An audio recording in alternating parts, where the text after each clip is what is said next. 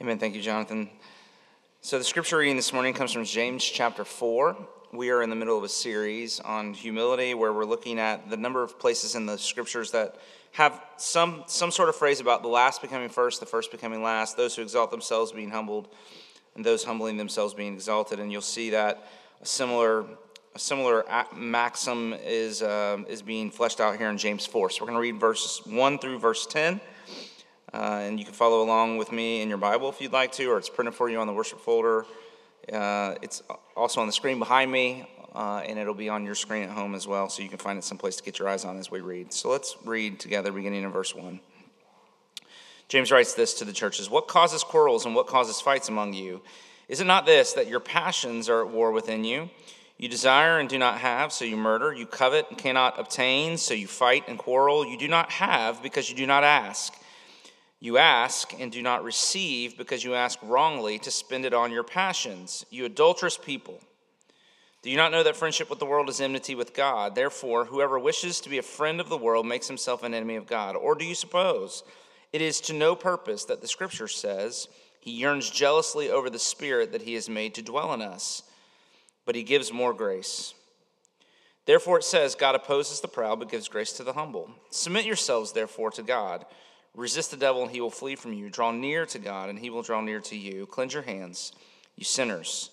Purify your hearts, you double-minded. Be wretched and mourn and weep. Let your laughter be turned to mourning, your joy to gloom. Humble yourselves before the Lord, and he will exalt you." This is the word of the Lord.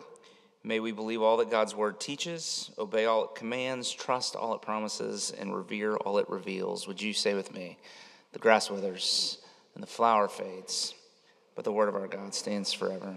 Amen. You know, I have a question this morning that might sound a little strange, because I know it's the time of year where we do New Year's resolutions and all these sorts of things. But here it is. Are you at all content with just being ordinary? What if today was just an ordinary Sunday? What if this service, there was nothing special necessarily that happened, but it was just kind of just like every other Sunday? What if, did anybody, and I wonder, it would be great to poll, did anybody, as far as a New Year's resolution, just say, man, I just want to have an ordinary 2023? I mean, after the last couple of years we've had, maybe so, but it's typically not on our radar. We are not content to be ordinary. Now, I'm going to come back to that at the very end because I want to tie it together, but I'm using that as a way to really get to the subject matter here in this text. We are a few weeks into a series on humility with a few more to go, and there is an inherent problem in taking so many Sundays to talk about humility. As we've said, it's a shy virtue, which means the moment you start talking about it, it leaves. It is... I use the word impossible. I think that's the right word. It is very hard, if not impossible, to be self-consciously humble.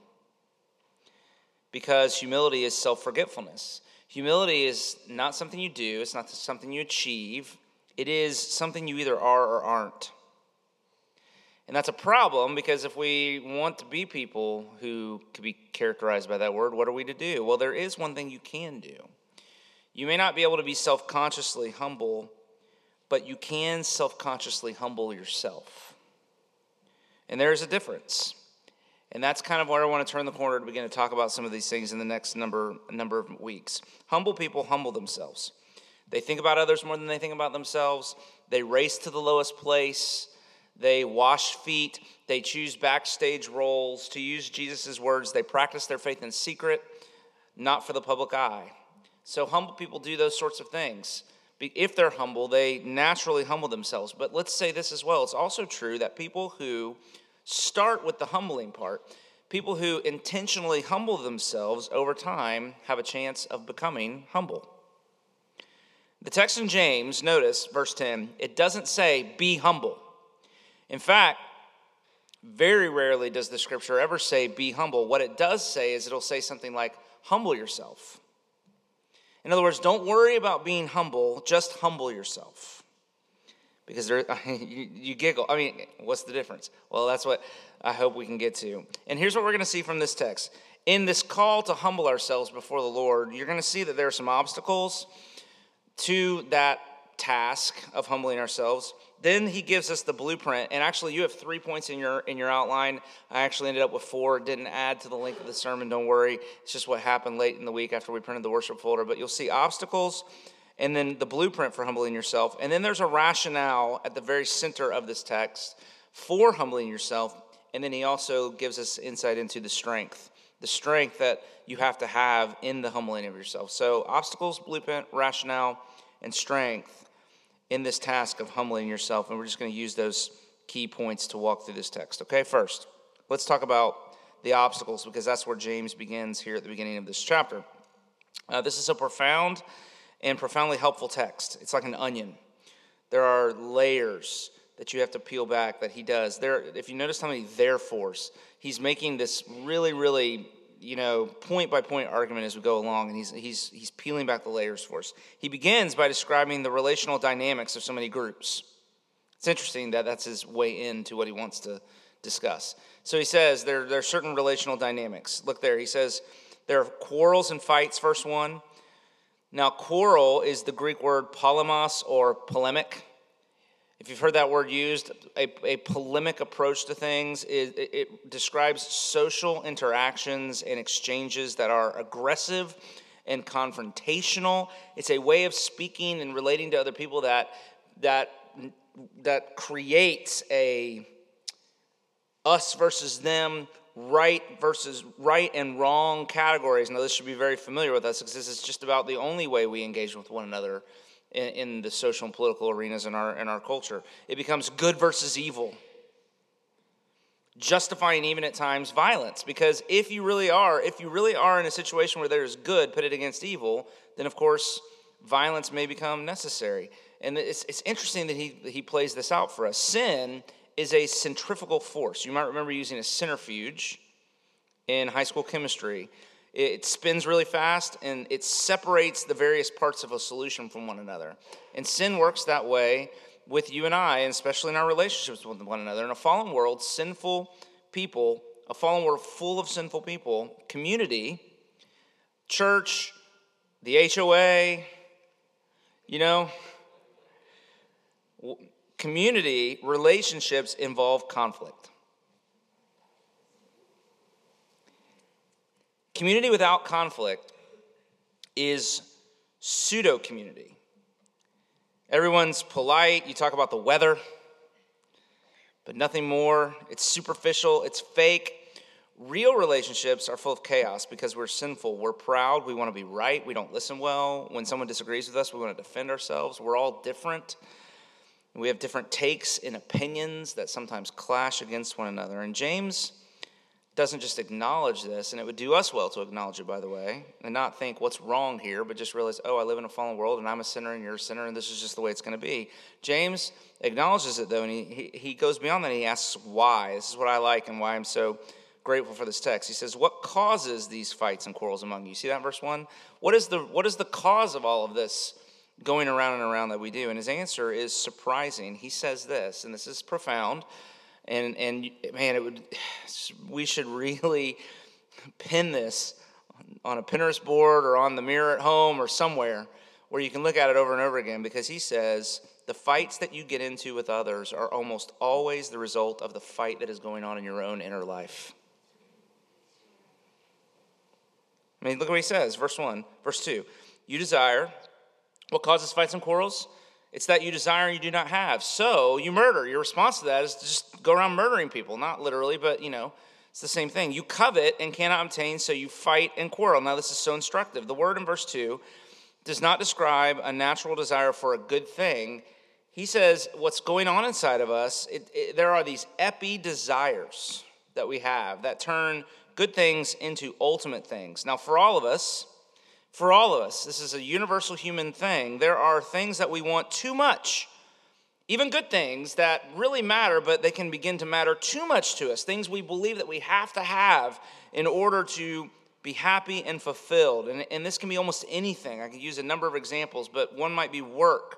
Right? Work. There's a healthy, godly desire for work. A healthy human person has a desire to do work because work is good. We've been made to work. It's woven into the fabric of our humanity. Work is a good thing. But if you're not careful, work can become too important. It can begin to matter too much. You can begin to develop an epi-desire for work that turns work into an ultimate thing.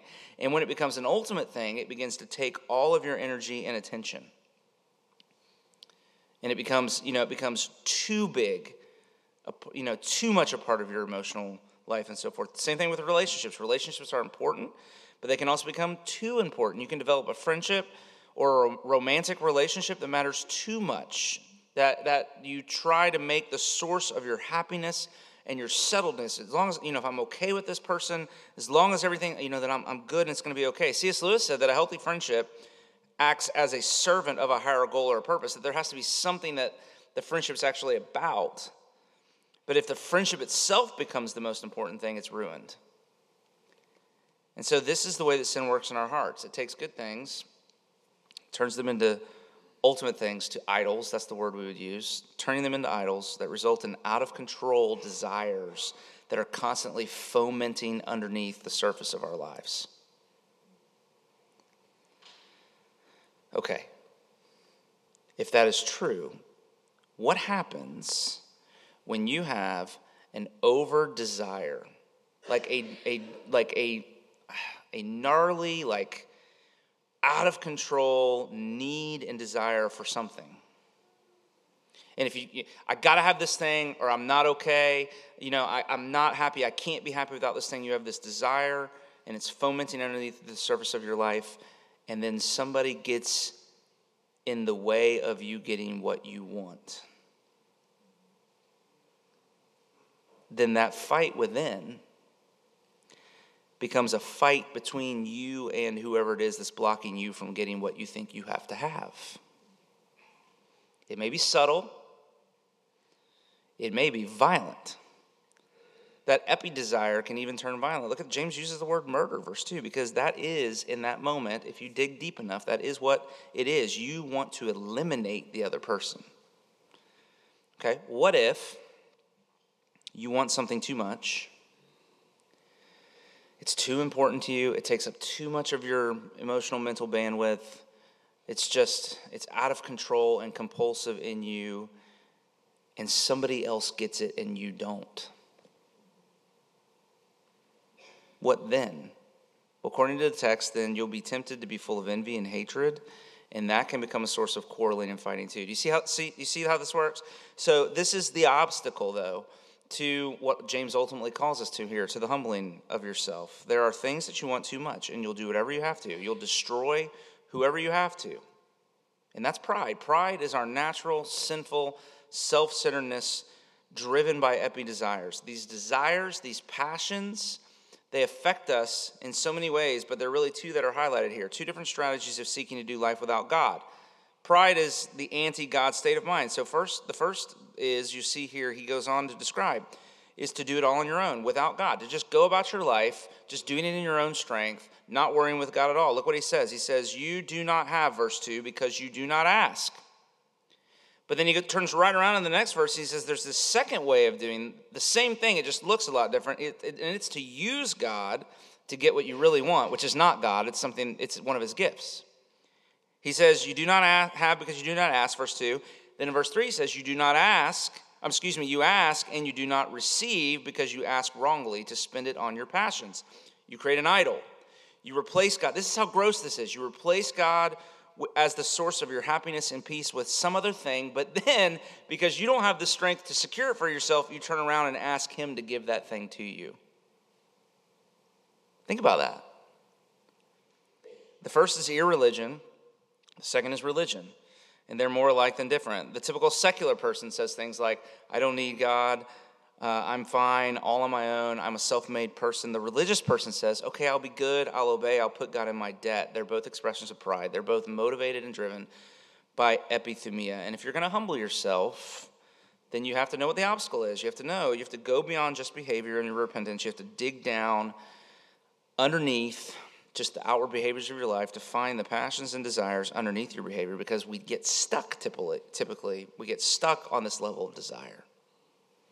And we have to become conversant with the way our hearts are giving themselves over to these desires. Secondly, though, if that is the obstacle, then he gives us a blueprint too. He really shows us, okay, as we begin to grow and begin to hopefully repent our way out of being controlled by these desires, exactly what it is that we're called to here. So there's a blueprint.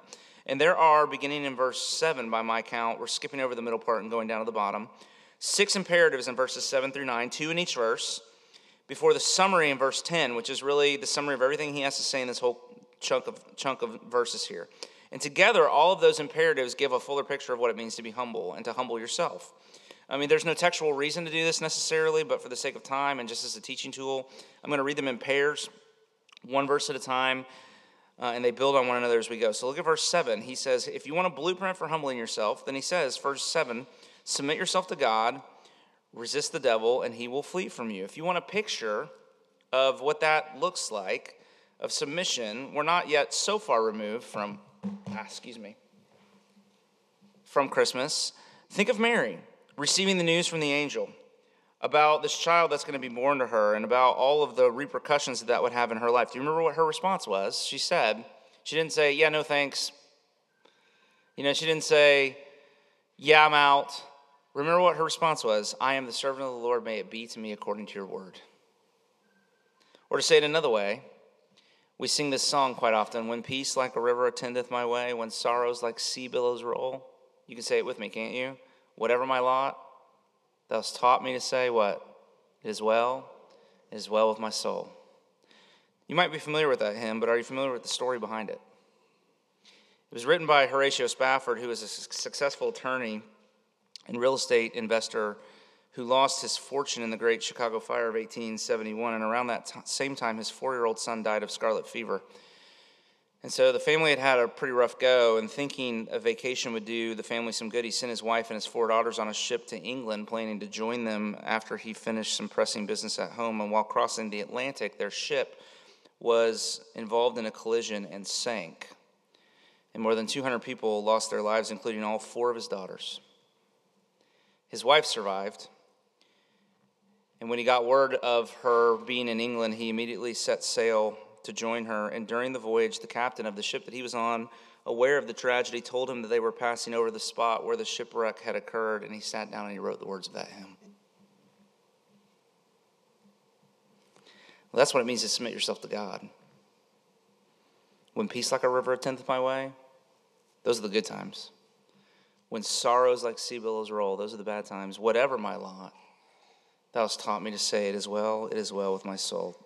And what's fascinating in the text is that's how you submit to God. It's also how you resist the devil. Do you see that? Those two things go together. Submit to God, resist the devil. What is the devil's mantra? Milton said it better than anybody I've ever heard. Better to reign in hell than to serve in heaven. I mean, you want to do battle against Satan? You want a prayer in the authority and in the name of Jesus that shakes the foundation of hell? You want to pray with the power and authority of Jesus? You want to shake the foundation of hell in your prayer? Here's the prayer you pray. Father, not my will, but yours be done. I mean, the devil's great aim was to put himself above the Almighty. When you submit to God, you're doing the opposite. You're putting yourself under his authority, under his sovereignty, under his goodness, under his wisdom. You say, there are things that I want, but God knows better than I do what I need. There's a certain way I want my life to go, but who am I to say what's best? I trust him. Submit yourself to the Lord. Resist the devil and he will flee from you. Verse 8. That's the first part of the blueprint. But then he goes on in verse 7, verse 8. He says, draw near to God, and he will draw near to you. Cleanse your hands and purify your heart. In other words, in order to submit to God, he has to be the object of your affection and reverence and worship. This is worship language in this verse. Hold fast to God, Deuteronomy 10:20. Cleave to him. It's the language that we use to describe the intimacy of marriage, the bonding together of a man and a woman when they become one flesh. But cleaving, of course, requires leaving, and that's the other part of this verse. He says, cleanse your hands and purify your hearts. That's right out of Psalm 24. Listen to it. It says, who shall ascend the hill of the Lord? Who shall stand in his holy place? Who has a clean hands and a pure heart, who does not lift up his soul to an idol. So it's an example of parallelism there in that psalm. Clean hands and a pure heart are the description of a life that's been swept clean of all potential idols, like we talked about just a minute ago. This radical repentance that involves the whole person. So superficiality is the enemy of the spiritual life. Can I say that? Superficiality is the enemy of spiritual power. There has to be depth. You have to do a worship inventory of your life because the hands and the heart are connected. So draw near to God and he will draw near to you. And then verse 9, he goes on. I told you we have to be quick. He says, be wretched and mourn and weep. Let your laughter be turned to mourning and your joy to gloom. And you're like, man, James was in a pretty dark place when he wrote this stuff, wasn't he? This one's hard. It's weird, but it means something like this. It means take your sin seriously and don't be afraid of repentance. I mean, similar language was used by the prophets all the time, wasn't it? Like, weep, wail before the Lord, right? A call to repentance, because, of course, all of life is repentance. Because we hardly ever get it right the first time. What matters most, here's what I want you to, what matters most is how we respond when we get it wrong. David, we're reading about him in community Bible reading. David was a man after God's own heart, not because he was perfect. He was far from perfect. David was called a man after God's own heart because his greatest failure resulted in Psalm 51. What matters is how you respond. I love the line from Charles Macker. He says, one of our greatest freedoms is how we react to things. So here's the blueprint. Again, we have to zoom through. Here's the blueprint. Put yourself under God's providence. Stop trying to control your life. Wherever you are, that's God's will. Isn't that so freeing? Like wherever you are, that's God's will. Whatever this day is, guess what? It's the day the Lord has made. So put yourself under his goodness, put yourself under his care, put yourself under his mercy, under his wisdom. Sustain that submission to God through a life of daily life of worship. Live day by day as near to God as you possibly can. Live from the depths. Sweep your life clean of all potential rivals so that he becomes more and more your joy, your peace, your everything, your all. And then embrace a lifestyle of repentance because you're going to get it wrong most of the time. Getting it wrong can't ruin your life. What matters is how you respond. That's the blueprint. But third, there's a rationale too, and the rationale, this is the part that I didn't get in your outline, but the rationale is probably the most important part. Isn't that funny that I didn't have that there at the beginning? But this is the part that we need to pay attention to maybe the most. And if you notice, verse 7 begins with a therefore, which is meant to point you back to verse 6.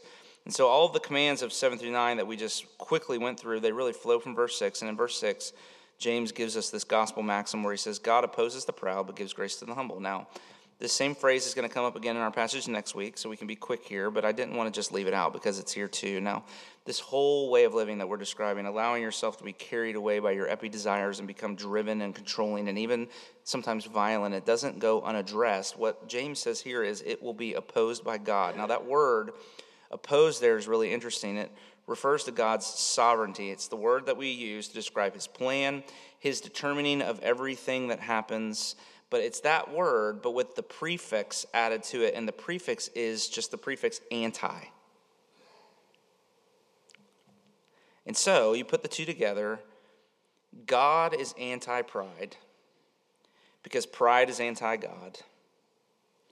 And here's what it means. God ordains the circumstances of your life against your pride. Martin Luther said, God made the world out of nothing, so until we're nothing, he can make nothing out of us. Something like that. Isn't that great? Here's what this means. God will oppose your attempts to do life without him because he loves you. Every place where you exalt yourself, he will work to humble you. So can I just give you a friendly piece of advice? You might as well speed up the process by humbling yourself. There'll be a lot less pain and frustration for you. Don't wait for God to humble you. Humble yourself. That's the rationale, because there is no earning. There is no earning your way to the life you want. Bad things happen to good people all the time. There's only grace. And grace is only given to the humble, to those who have nowhere else to go, to those who have humbled themselves and given up any claim on the life they think they deserve and have thrown themselves on God's mercy alone. They are the ones that find grace, or I guess you could say they are the ones that grace finds. And grace is all there is. You with me? Grace is all there is. Everything else is an unreality. that eventually gets exposed at some point. And so, here's the rationale. God opposes the proud but gives grace to the humble. So go ahead and humble yourself. Get it over with. And lastly, but there's a certain strength that you need in the doing of that, I realize, and so that's the last part. And here is the strength. Here is the promise of this text, and it really is overwhelming, so much so that the commentators really struggle with it. We don't really know what to make of verses 5 and 6. But here's what James says. He says, on the one hand, you can be sure that grace will find you in the place of your humbling yourself, because God never runs out of grace. Look at verse 6. It says, he gives more grace. In the Greek, that is, he gives mega grace.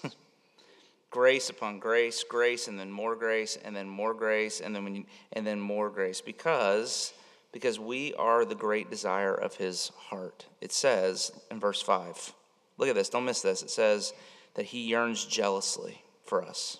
Do you see that? And it's interesting, if you read it in the original language, it's really, there's something poetic that James is doing here. That's describing an epi-yearning in God's heart. There is an epi-yearning in God's heart for us that is the power to overcome our epi-desires for everything but him. Think about that. We have an epi-desire for everything but God. He has an epi-desire and yearning for us. That should sit on the soul.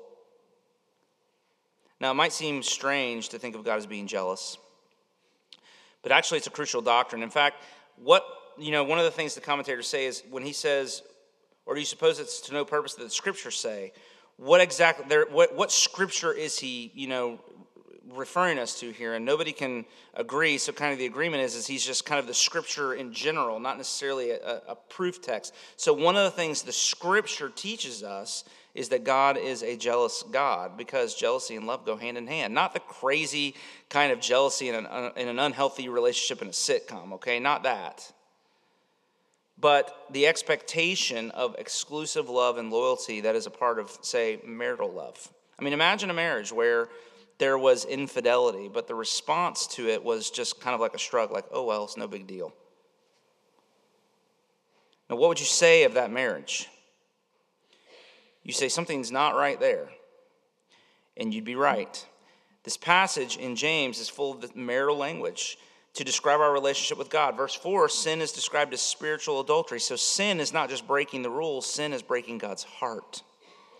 And we don't normally think this way, though, because we do not know the magnitude of his love, his yearning for us. God yearns for you. He pursues you the way a young man pursues the girl he hopes to marry. You are his heart's treasure. God is jealous for your love and exclusive loyalty in return, not because he is petty. It's because he is the ultimate good, and he knows that all the other idols our hearts desire, they take and they take, and they never deliver on what they promise. They consume us in the service of them. Only God is consumed by love for us. For God so loved the world, right? That he gave his only son. Jesus did not come and die upon a cross so that God could love you. This is important. Jesus came because he loves you. Jesus did not have to die in order to secure God's love for you.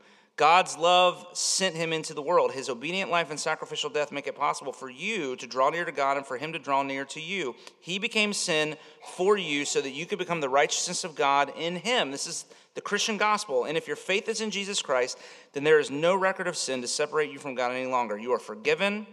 Amen. You are delighted in. And you can know and even begin to rely on his love for you in all things in your life, and draw on his love on a day-to-day, moment-by-moment basis like water from a well. And with that practice comes the strength to humble yourself. Think about it. If you have fame with God, then you won't need for other people to think well of you. You can choose a role where you remain unseen. If you know, like when I say no, like if you know, like my Hitch impression, like in this general vicinity, like right here, like if you know, like deep in here, right? Like really know, that you are delighted in by the one that matters most, then there won't be any room left in your heart for anger or violence or envy when people get in the way of your plans. If you already in Jesus have a record that cannot be improved upon, then you won't be driven by prideful aspirations. I mentioned Charles Mackery. Ashley gave all of us one of his books for Christmas, and it's a beautiful little book. I read it in like 20 minutes. It's great. It's about friendship and kindness. And at one point, the boy in the story has a confession. He meets a fox and a mole and a horse, and they become friends, and he makes this confession to his friends. He says, "Sometimes I worry that you'll all realize I'm ordinary." And his friend, the mole, he speaks up and he says, "Love doesn't need you to be extraordinary." And I'm telling you, I read that and something in me just broke. Something in me just sighed so deeply with relief. Anybody else? Love doesn't need you to be extraordinary. At the heart of humility is a reliance on God's grace for everything. The proud meet with resistance, like divine resistance. The humble get grace, and then more grace, and then more. And grace upon grace. Here's the teaching of the passage. Your sin, your failures, your bad decisions, your regrets, your need will never eclipse the inexhaustible riches of his grace. So just content yourself with being ordinary. Humble yourself. He will exalt you.